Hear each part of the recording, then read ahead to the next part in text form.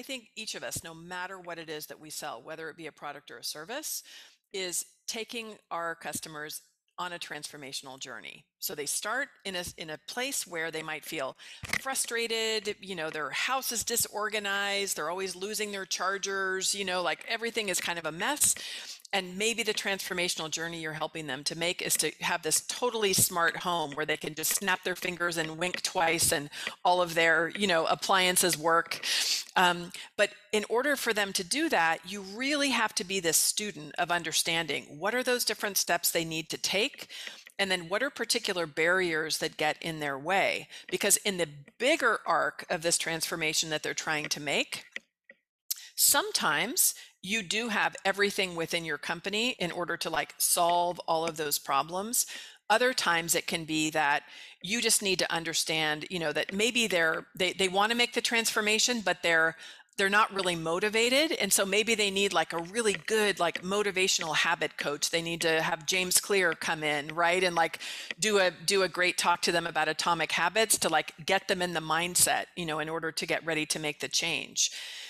That's part of your intelligence when you understand the journey that they're on, means that when you come to designing an offer, it's specifically designed in order just to make it as easy as possible for them to make the journey, or in some cases, to take a particular step in the journey. Welcome to the Career Nation Show, where you learn the strategies and tools to own and drive your career. Find out more at CareerTiger.com. Pamela Slim is an author, a business coach, and an entrepreneur.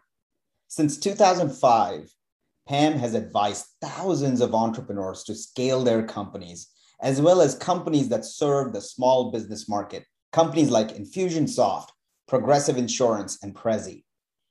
In 2016, Pam co-founded the K Main Street Learning Lab in Mesa, Arizona, along with her husband, Daryl.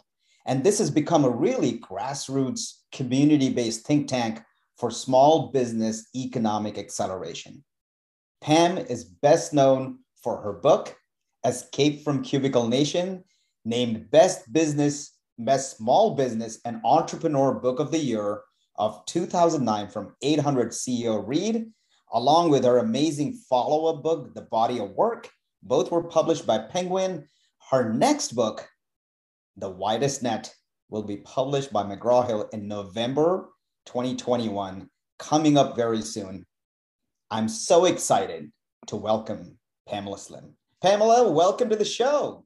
I am so happy to be here with you. I really am. Pamela, this is such a moment for us and such a milestone. On one hand, I've known you as a mentor for so many years, and thanks to you, you wrote the prologue and you wrote the advanced praise for my book, Unlock. I would love to sort of understand your journey. You've been an entrepreneur for over 25 years. Mm-hmm. You started the K community. You're writing bestsellers. You're running your business. What are some of the markers in your journey that stand out as your pivotal moments? For me, what's interesting now is I start now in college, because my college degree was in community development with a focus on non-formal education as a tool for social and economic change. Originally in Latin America, I lived in Mexico and Colombia in college.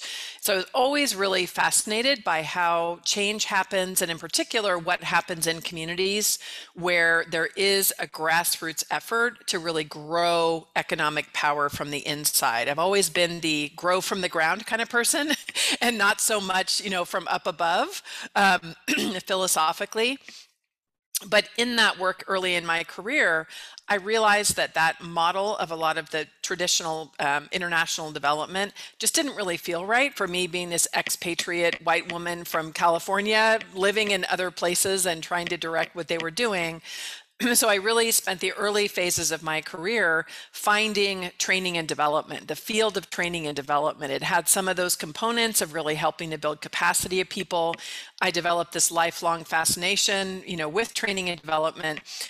which put me in my last real job, as I say, 25 years ago at Barclays Global Investors, as it was known then, as Director of Training and Development. I then spent about 10 years as a management consultant based in the Bay Area, especially in Silicon Valley. So it was so exciting to be in the early 90s. This was like 1996, to be in that stage of growth. That was just so much acceleration, and it was just intoxicating. I loved to work with all kinds of different companies, all on the human side of business, and did that work for about 10 years with a lot of joy, until I found so many people, sometimes the clients who hired me to retain their employees, would pull me aside and say, how did you do it? How did you quit your job to start a business? And that's what really germinated the idea for my blog, Escape from Cubicle Nation, that I started in 2005. It turned into my first book, as you mentioned. And really, this last 15 years of kind of a magical mystery tour of being somebody who helps to, in many cases, take ideas from just conception into the real world, of really helping people to launch early stage businesses. And then especially in the later years, to really focus on more helping people to scale, especially people who have big ideas, big IP, people like Susan Cain, who wrote the book Quiet, working with her to launch the Quiet Revolution. And that's kind of a passion area to see that expand. This last chapter that I write about a lot in The Widest Net is about 5 years ago. My husband, who's a Navajo business owner, we noticed that there was just zero representation of Native American business experts within our broader community. And actually, I did a 23-city tour in 2015 as early stage research for this book. And I asked the question in each of the 23 cities, among them New York, Chicago, Atlanta, San Francisco, how many people had ever seen a Native American business expert presenting as a business expert at a conference. Out of 23 cities, 7 people had, and 4 of them were in Vancouver, Canada. So we really recognized that there was a huge gap, not in the fact that leaders existed within that community, but that there wasn't visibility and there weren't the opportunities that were happening for the connection. So that's really where we started, is simply to support our mission here, which is to support the leadership that exists, but is rarely visible in Black, Indigenous, Latinx, Asian, et cetera, communities that are often underrepresented. I love that arc so much. And there's so many things there to unpack, quite frankly. On one hand, you've had amazing corporate experience working in Silicon Valley. On the other hand, you've helped small entrepreneurs, people who are just starting in their business across their journeys. On the other hand, you're helping folks from the grassroots level.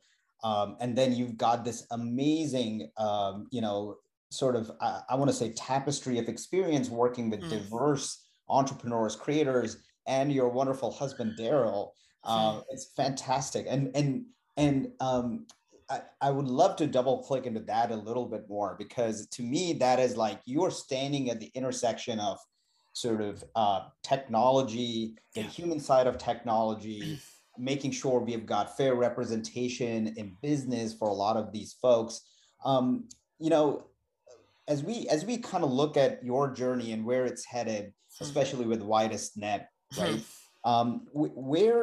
Where do you think your idea for the Widest Net start with? Like, was it these intersections of sort of human side of technology, or working in Silicon Valley, or working with really diverse creative people or entrepreneurs? Because there are so many data points for you to choose from. It's almost like the world's your oyster. And so where are you drawing from the Widest Net? Give us a little bit of the backstory. Well, this, as I said, one of the reasons why I anchored in my early college study was that, believe it or not, the framework that I learned when I was 18 was really something that led such value in these different kinds of work environments. The general framework for how you look at systems thinking, how you look at different intersecting parts, can apply to community economic development in Mexico or Colombia, where I was living and studying. It applies to Mesa, Arizona, as I'm here right now, like working in a very integrated way with our community economic development that's happening with city government and Arizona State University and nonprofit partners. It also worked very effectively to look at it through the lens of organizations and how like systems and organizations work together. So there's something about my own body of work that really evolved using a model, which is so funny, isn't it? I really had no idea how I had chosen actually the perfect, career where I was able to apply it in different ways according to places where I really felt like I had the most interest and I could be providing the most value. The fundamental thing, I always say, I'm really an author practitioner. Some people, a lot of my peers and colleagues are amazing at thinking up some cool metaphor and a really interesting idea, and then just doing some research for it to make sure it could be academically valid and writing a book about it, sometimes many books in a row. Either as a blessing or a curse, I really write about what I am actually working on with my clients. It is the way that I contextualize my work.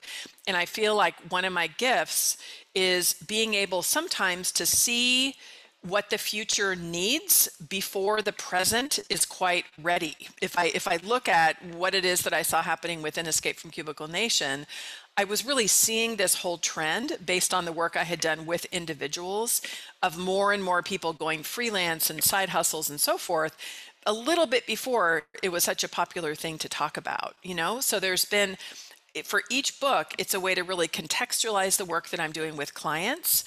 And for the widest net, one of the things that became very clear is that the way often that we're talking about business, that we're teaching about business and running businesses is through this empire model.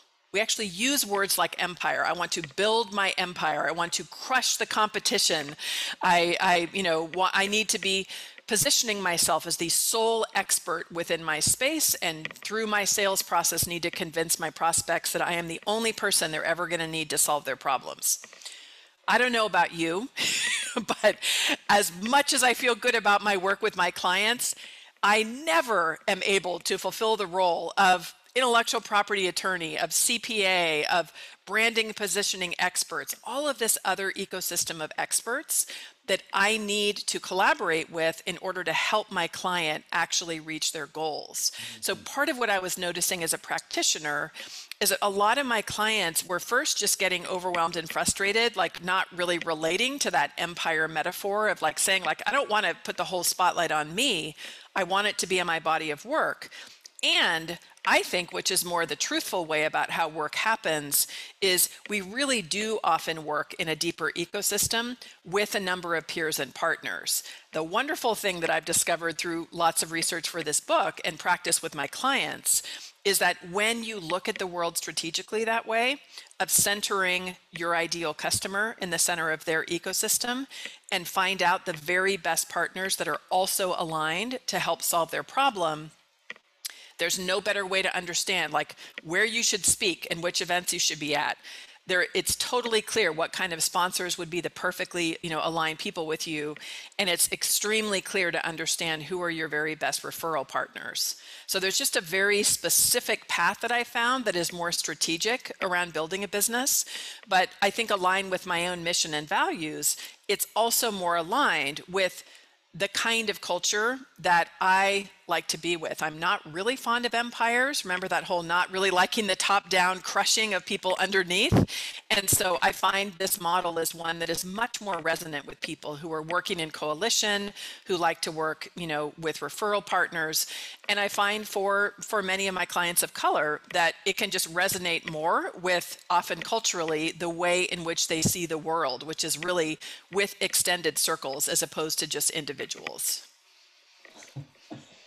I love that. There's so many things there that we should unpack.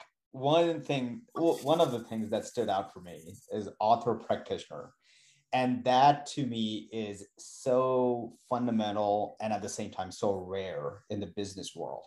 Like you could go on and look at experts online who may be giving quote unquote advice, but are they really practicing their craft?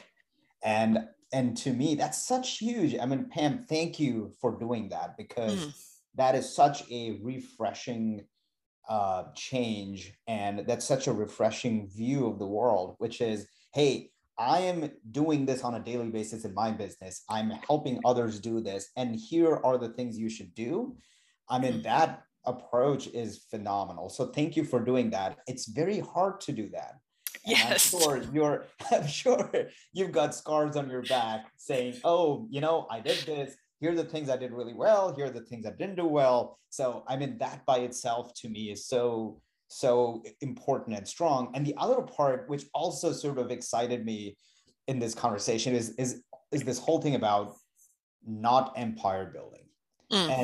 And hey, you don't need to be, you don't need to create the next Facebook. You don't need to create the next Amazon, but you need to have a great business which creates value for people in your community, other companies, and et cetera, et cetera. So to me, those topics are super interesting. So tell me a little bit more as you think about not empire building, and you put customers.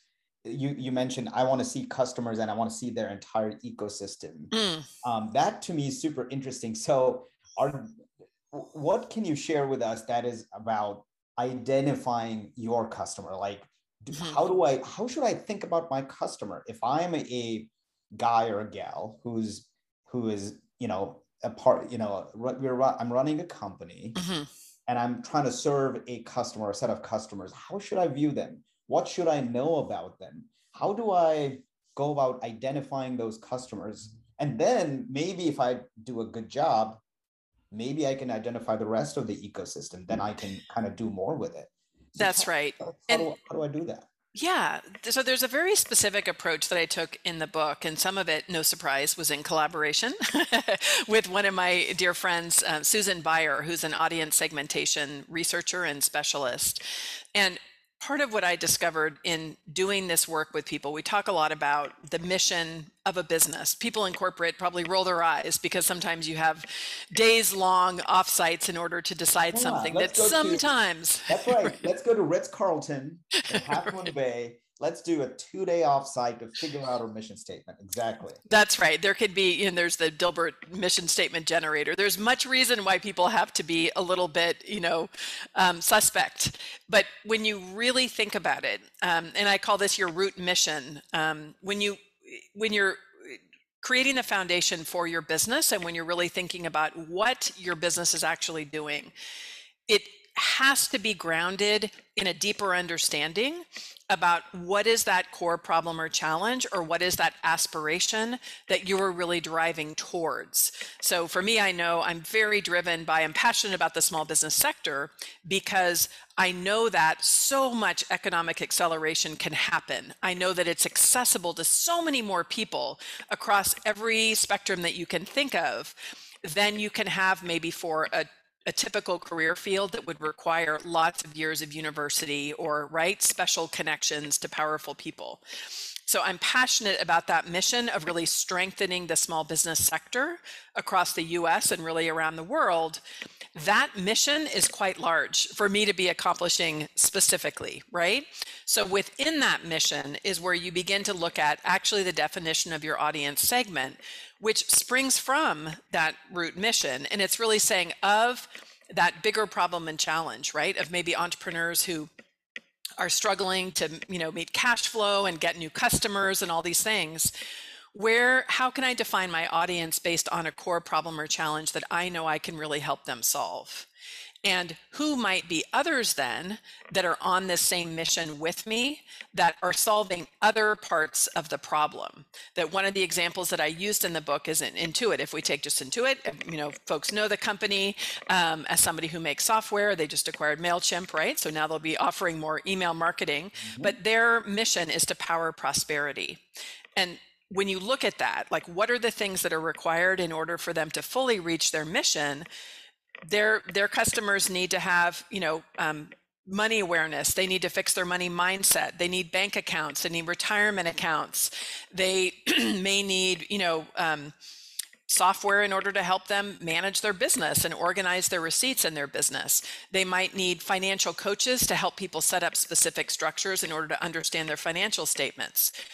even with that initial brainstorm, as you look at that, we have begun to define and outline the ecosystem of which Intuit plays one particular role. There also are going to be natural alliances with CPAs, with life coaches that focus on money, with thought leaders and experts that write books on that topic. And so when you look at a typical Intuit customer, as they're excited by this mission of powering prosperity, they're probably looking other places besides just where they might get their subscription for their accounting software in order to solve this deeper problem, right? Of really becoming truly prosperous in their business. So it really is, you can see where typically when we describe our audience or our customers in terms of an avatar, so they're between the age of 25 and 35, they drive a Volvo, they live in New Jersey. That doesn't tell you anything at all about what other kinds of partners might be connected and actually what the business is that you're involved in, right? Like what is your particular focus in your business? So it's why it's so important to always first describe your ideal client in terms of specific problem or challenge they have or aspiration. And then where it's relevant, of course, you can add demographic characteristics if that's important to you. If you want to maybe narrow down your segment to a particular vertical industry, or you want to work with only women, or whatever that demographic slice would be.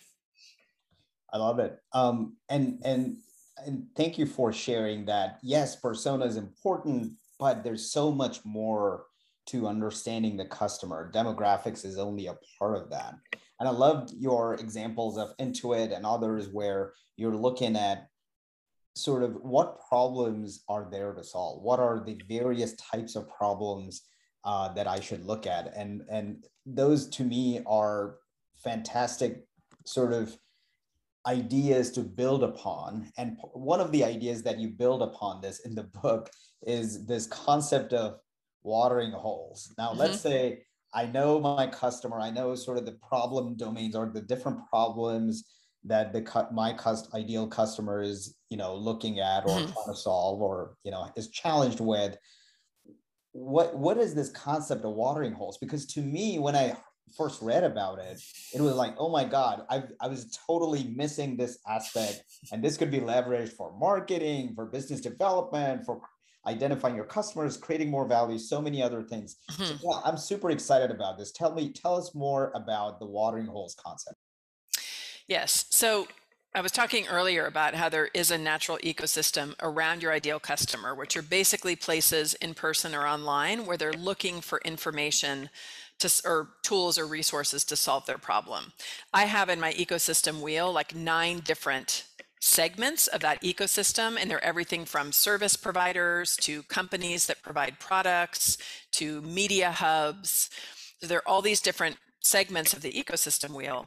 And within those segments, you have watering holes. So a watering hole could be a podcast where you know that somebody very kind like you has spent a lot of years dedicated to building up an audience around a topic that you and I both share a great passion for, right? Helping people to really build the skills that they need to do work they love that makes an impact in the world. And because you've taken this time to build up this watering hole of your podcast, when I can identify you as somebody who first I had the good sense to become friends with a long time ago, but secondly, who has this avenue, then when I'm sharing my message for the first time, there could be some people who know both of us, right? But many people, it could be the first time that I'm ever connecting with them. Much like when you come out to Arizona and you visit, and maybe you come into the watering hole here, right, of a place we have as a learning lab, it would be the first time that all this vast community here can learn about you and learn about what it is that you have to offer. So this idea of watering holes is that there are places in person and online where great people have already taken the time to gather an audience. And when you know that and you're able to evaluate that very strategically from a marketing lens, and this is as applicable for large companies as it is for a business owner that's just starting on their journey. I always say, if you are just kind of looking at the internet and generally sharing information and shouting out there, to people like, hey, here I am, come buy my stuff. Sometimes that works a little bit, But if you were to know precisely when you define your ideal client and you really know the kind of problem or challenge that they have, and you know the very best influencers that this customer respects so much, so that if you happen to be on their podcast or if they produce an event and you're on their stage, that would immediately create this sense of connection. If you know of the products that this customer uses to solve their problem, so that just like I did yesterday, I was speaking with GoDaddy, I was speaking at their customer conference, and where I have this partnership where they have this huge customer base of their customers who are all small business owners, it's so advantageous for me to be connecting with just the right ecosystem partners in the best watering holes. So it's a quicker way that you can get more exposure for your brand. But more fundamentally, when we think about it from the customer journeys perspective, you become more a curator of the very best tools that somebody needs to know. And I always consider it, something that makes me smile when, a customer might say, oh, God, thank goodness, the best people. I love it when you introduce that podcast to me because it's just so valuable and I love it. And often I'm sitting back smiling and snickering a little bit because I'm like, I know I spend my life looking out in the ecosystem that surrounds my clients, trying to find the very best people that are doing great work, that are aligned with my mission and values, that will help my customers move forward another step. And that, I think, is certainly in the software world, in the software as a service world, for so many SaaS companies, I feel like they've been saying it forever. It's all about the ecosystems. They've been talking about it for so long. For some reason, it hasn't really moved over to the way that us entrepreneurs look at it. And I think that's the big opportunity. And that's a big reason why I wrote the book. Yeah. And I, that's super intriguing that those watering holes exist. Those have been developed by so many folks over their years. In those watering holes, they've collected people around them that are passionate about a particular topic. And in my mind, what you just kind of shone a light on a little bit is sort of all of you kind of become a curator of all of these watering holes, and you have this special lens on this.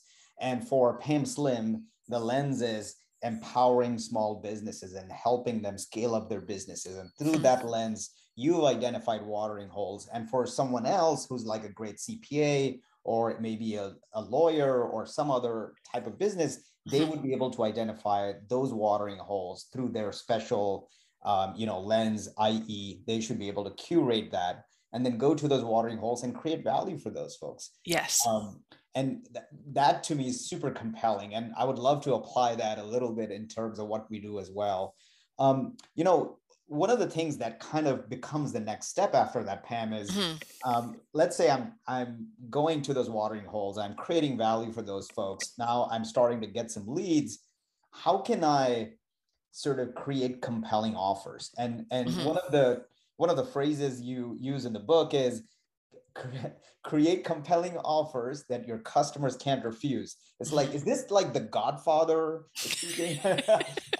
I'll give him an offer, can't refuse. But I thought that was super smart because the way you phrased that and you framed that up was create offers that your customers can't refuse. It will be super hard to refuse that. So the next question obviously is, well, that sounds great, but how do I go about doing that? How can I create compelling offers for customers?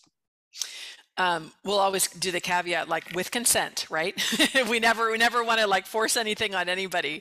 But really the approach when you become a student of really understanding the journey that your customer is on, I think each of us, no matter what it is that we sell, whether it be a product or a service, is taking our customers on a transformational journey. So they start in a place where they might feel frustrated, their house is disorganized, they're always losing their chargers, everything is kind of a mess. And maybe the transformational journey you're helping them to make is to have this totally smart home where they can just snap their fingers and wink twice and all of their, appliances work. But in order for them to do that, you really have to be this student of understanding what are those different steps they need to take And then what are particular barriers that get in their way? Because in the bigger arc of this transformation that they're trying to make, sometimes you do have everything within your company in order to like solve all of those problems. Other times it can be that you just need to understand, that maybe they want to make the transformation, but they're not really motivated. And so maybe they need like a really good, like motivational habit coach. They need to have James Clear come in, right? And like do a great talk to them about atomic habits to like get them in the mindset, in order to get ready to make the change.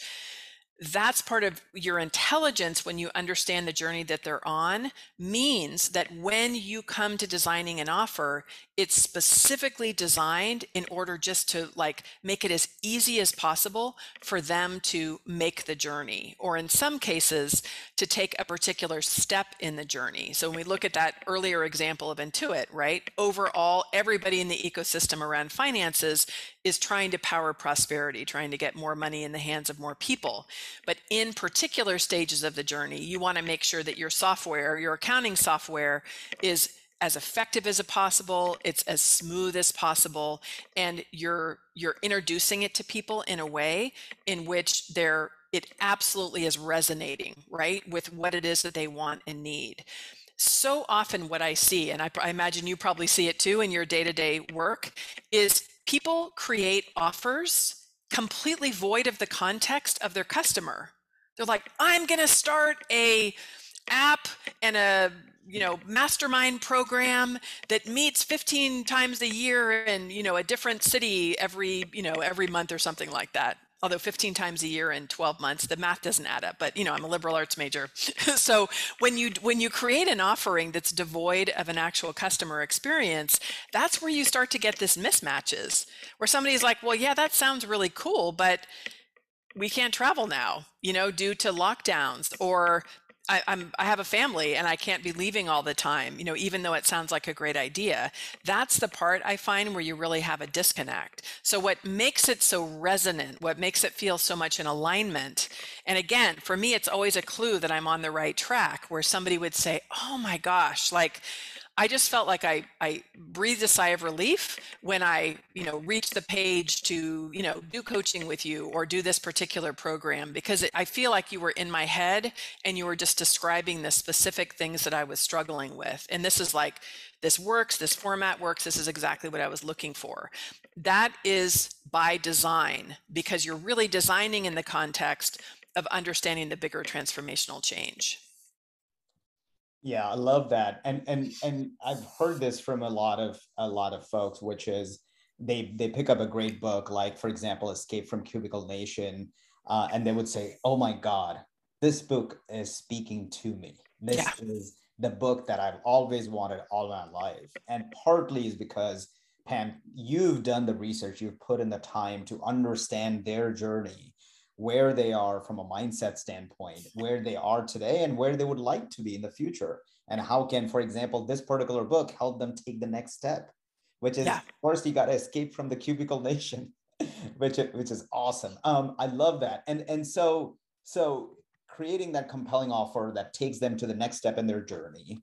And that makes a ton of sense. And I can see how putting in the work, doing the research, understanding the context would help them do that.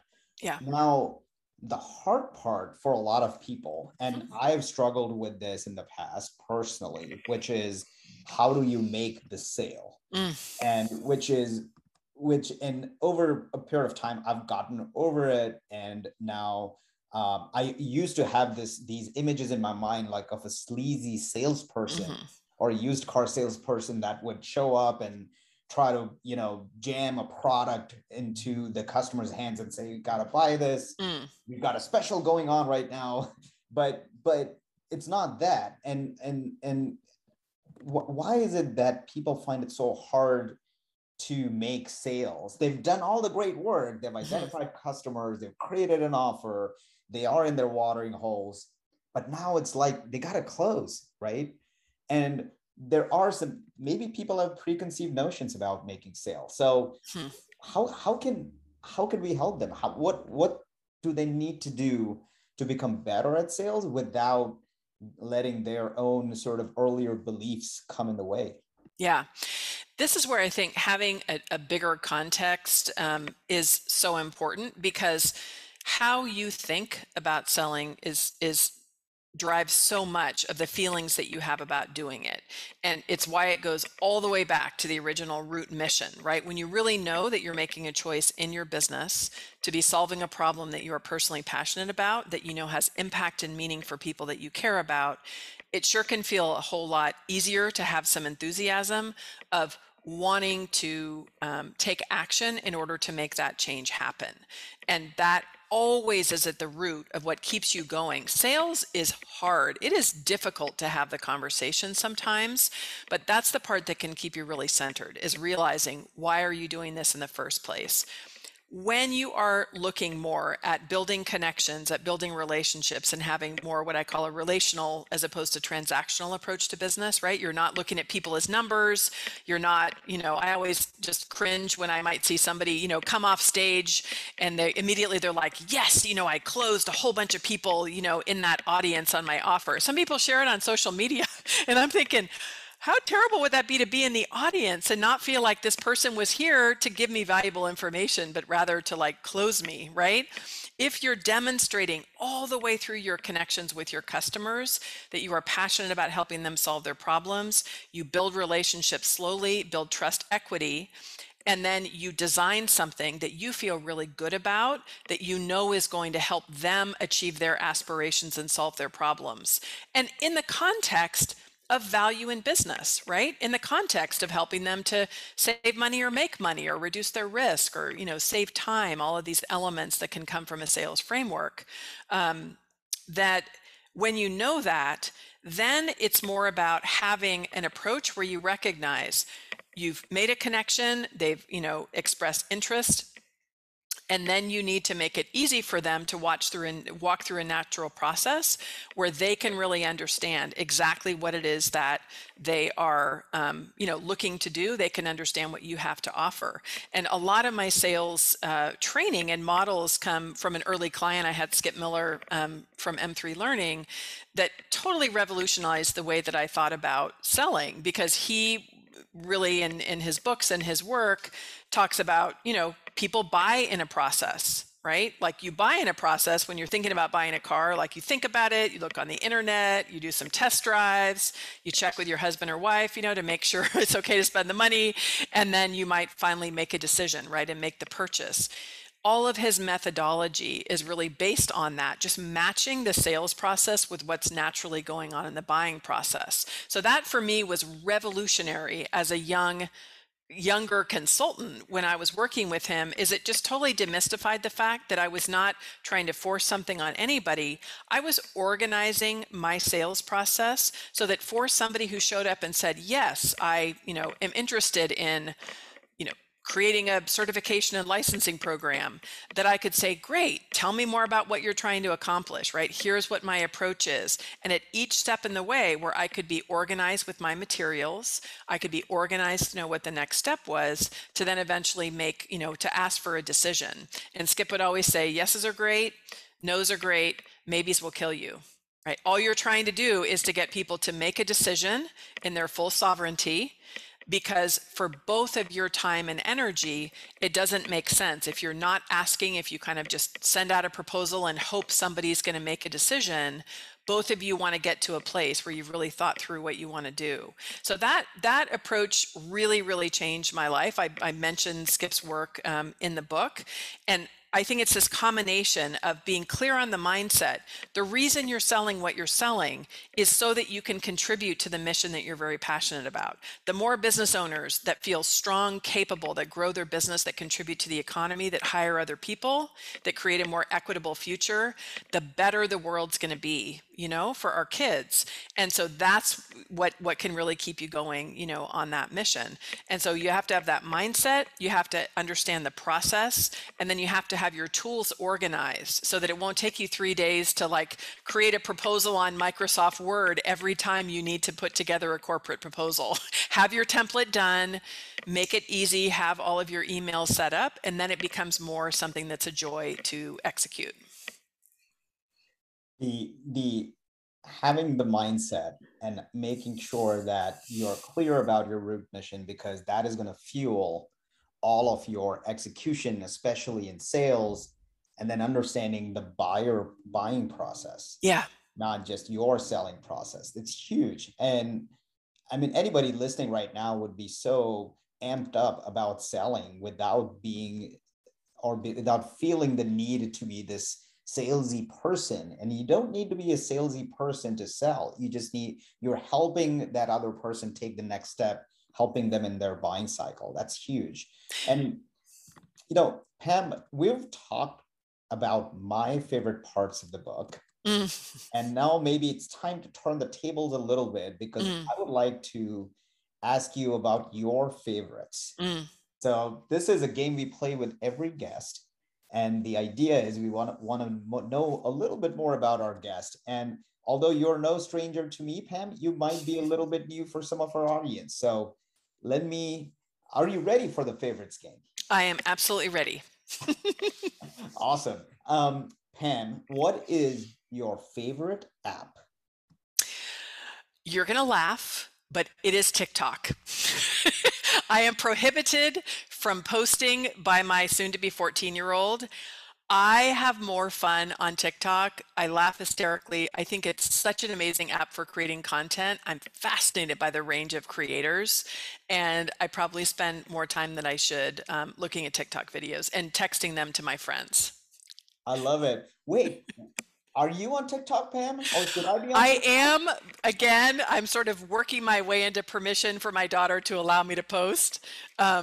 But I love it. And I do want to create more content, especially here at the Learning Lab, especially where I can get some younger creators. It's amazing. My daughter can create an amazing interactive video in like 3 minutes or something like that. It would take me a lot longer.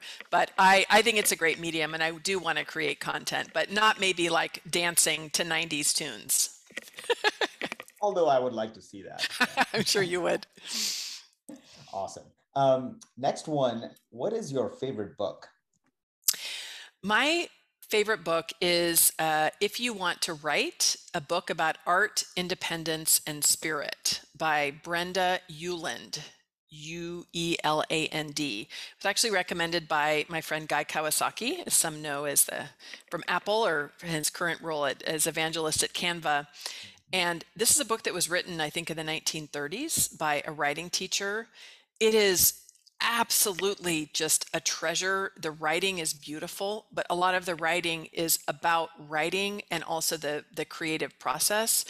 She also, I think, was really a woman that was just actively encouraging women to be, equal and free through creative expression. And it's just a wonder of a book. So I highly recommend it for anybody who writes, but even for people who just consider themselves to be creative people.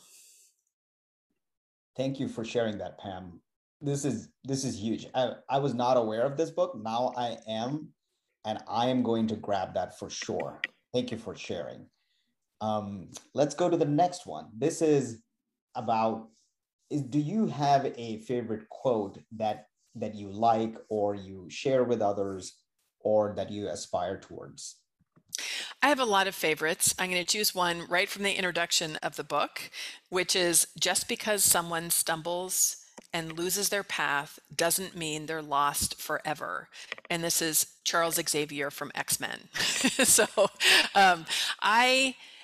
in my work that I've done in so many different contexts throughout the years, find that healing, redemption, grace are such a critical part of having a really interesting and joyful life.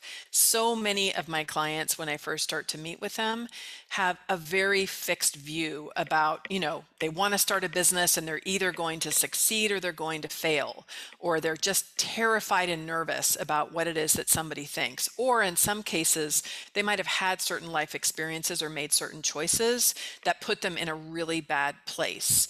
And I just fundamentally believe that we are capable of transformation, that we are all capable and beloved, right? In the universal sense of redemption, that we're it's never, ever, ever too late in order to, have a better, happier, healthier life. And to me, that's the underpinning of just about everything that I do in my work. If you have a really crappy day, you can wake up tomorrow and just know that you can start afresh. And I just like to keep that principle alive for me. It just adds, I think, a lot of lightness, and also, I think, keeps me creative. I like that a lot. And thank you for sharing that. It's got so much deep meaning. And the fact that we can be anybody and we can actually create a transformation for ourselves at any age, no matter what our backgrounds, no matter the context, no matter the geography. That's huge. And I think that's super powerful. And thank you for sharing that, Pam. Hmm. On a different note, do you have a favorite restaurant? I do. I am not sure if it is still there. When I lived in San Francisco, now going on probably 20 years, in the Haight-Ashbury district, there was a restaurant that actually had no name and no sign on the window. It was an older Japanese couple, and so the wife was the waitress, and the husband was the chef. And he would get extremely fresh fish that he would choose each day himself at the market. And I love sushi. It's probably my favorite dish ever. And it was the best sushi I have ever had in my life. Now, I have never been to Japan. So those who have, or maybe from there, I'm sure that there's also wonderful restaurants there. But the entire experience was just so special, where you kind of had to know that it was there. And there was such a beautiful, strong, passionate relationship that you could see that they had with each other, and also just the relationship that the chef had with his craft, which was making sushi. It just was an amazing, amazing place to eat. Oh, that's beautiful. And kind of reminds me of Jira Dreams of Sushi a little bit, and the fact that the the husband and the wife, they're running this restaurant and Yeah. serving the local community. That's huge. Hopefully they're around, and more power to them. I know it was 20 years ago, so I would be curious. It's been a little bit since I've been back in San Francisco, but I have to swing by and see. Yes, hopefully you'll swing by soon and we'll get to see you in person. Pam, you've been a phenomenal guest. As we wrap up here, what would be what would be your favorite advice to give to entrepreneurs? Maybe there are people who are just starting in their journey, or maybe they're already in their entrepreneurial journey. What advice would you have for them, especially coming from a small, medium business expert like yourself? Yeah, I have to say, just really in the spirit of the work that I've done on the latest book, when you are either just beginning and you are looking to, bring your product or service out into the world, or if you have been in business for a while and you're looking to make a pivot. I know a lot of my clients might be, creating a new offering that might be more in the B2B space or something, right? Something that companies could have, or vice versa, companies that want to address the consumer market. Before just building up like all of your marketing that's just about you and your individual outreach, do a little bit of analysis to figure out who already is working in this space. If you can identify a couple of watering holes where you can meet one to many people who would fit your ideal customer profile. So let's say you're, a software developer and you're creating an app for coaches and consultants. Take a little bit of time to look up a local chapter of a, International Coach Federation, or, Consultants of America, or whatever the association would be.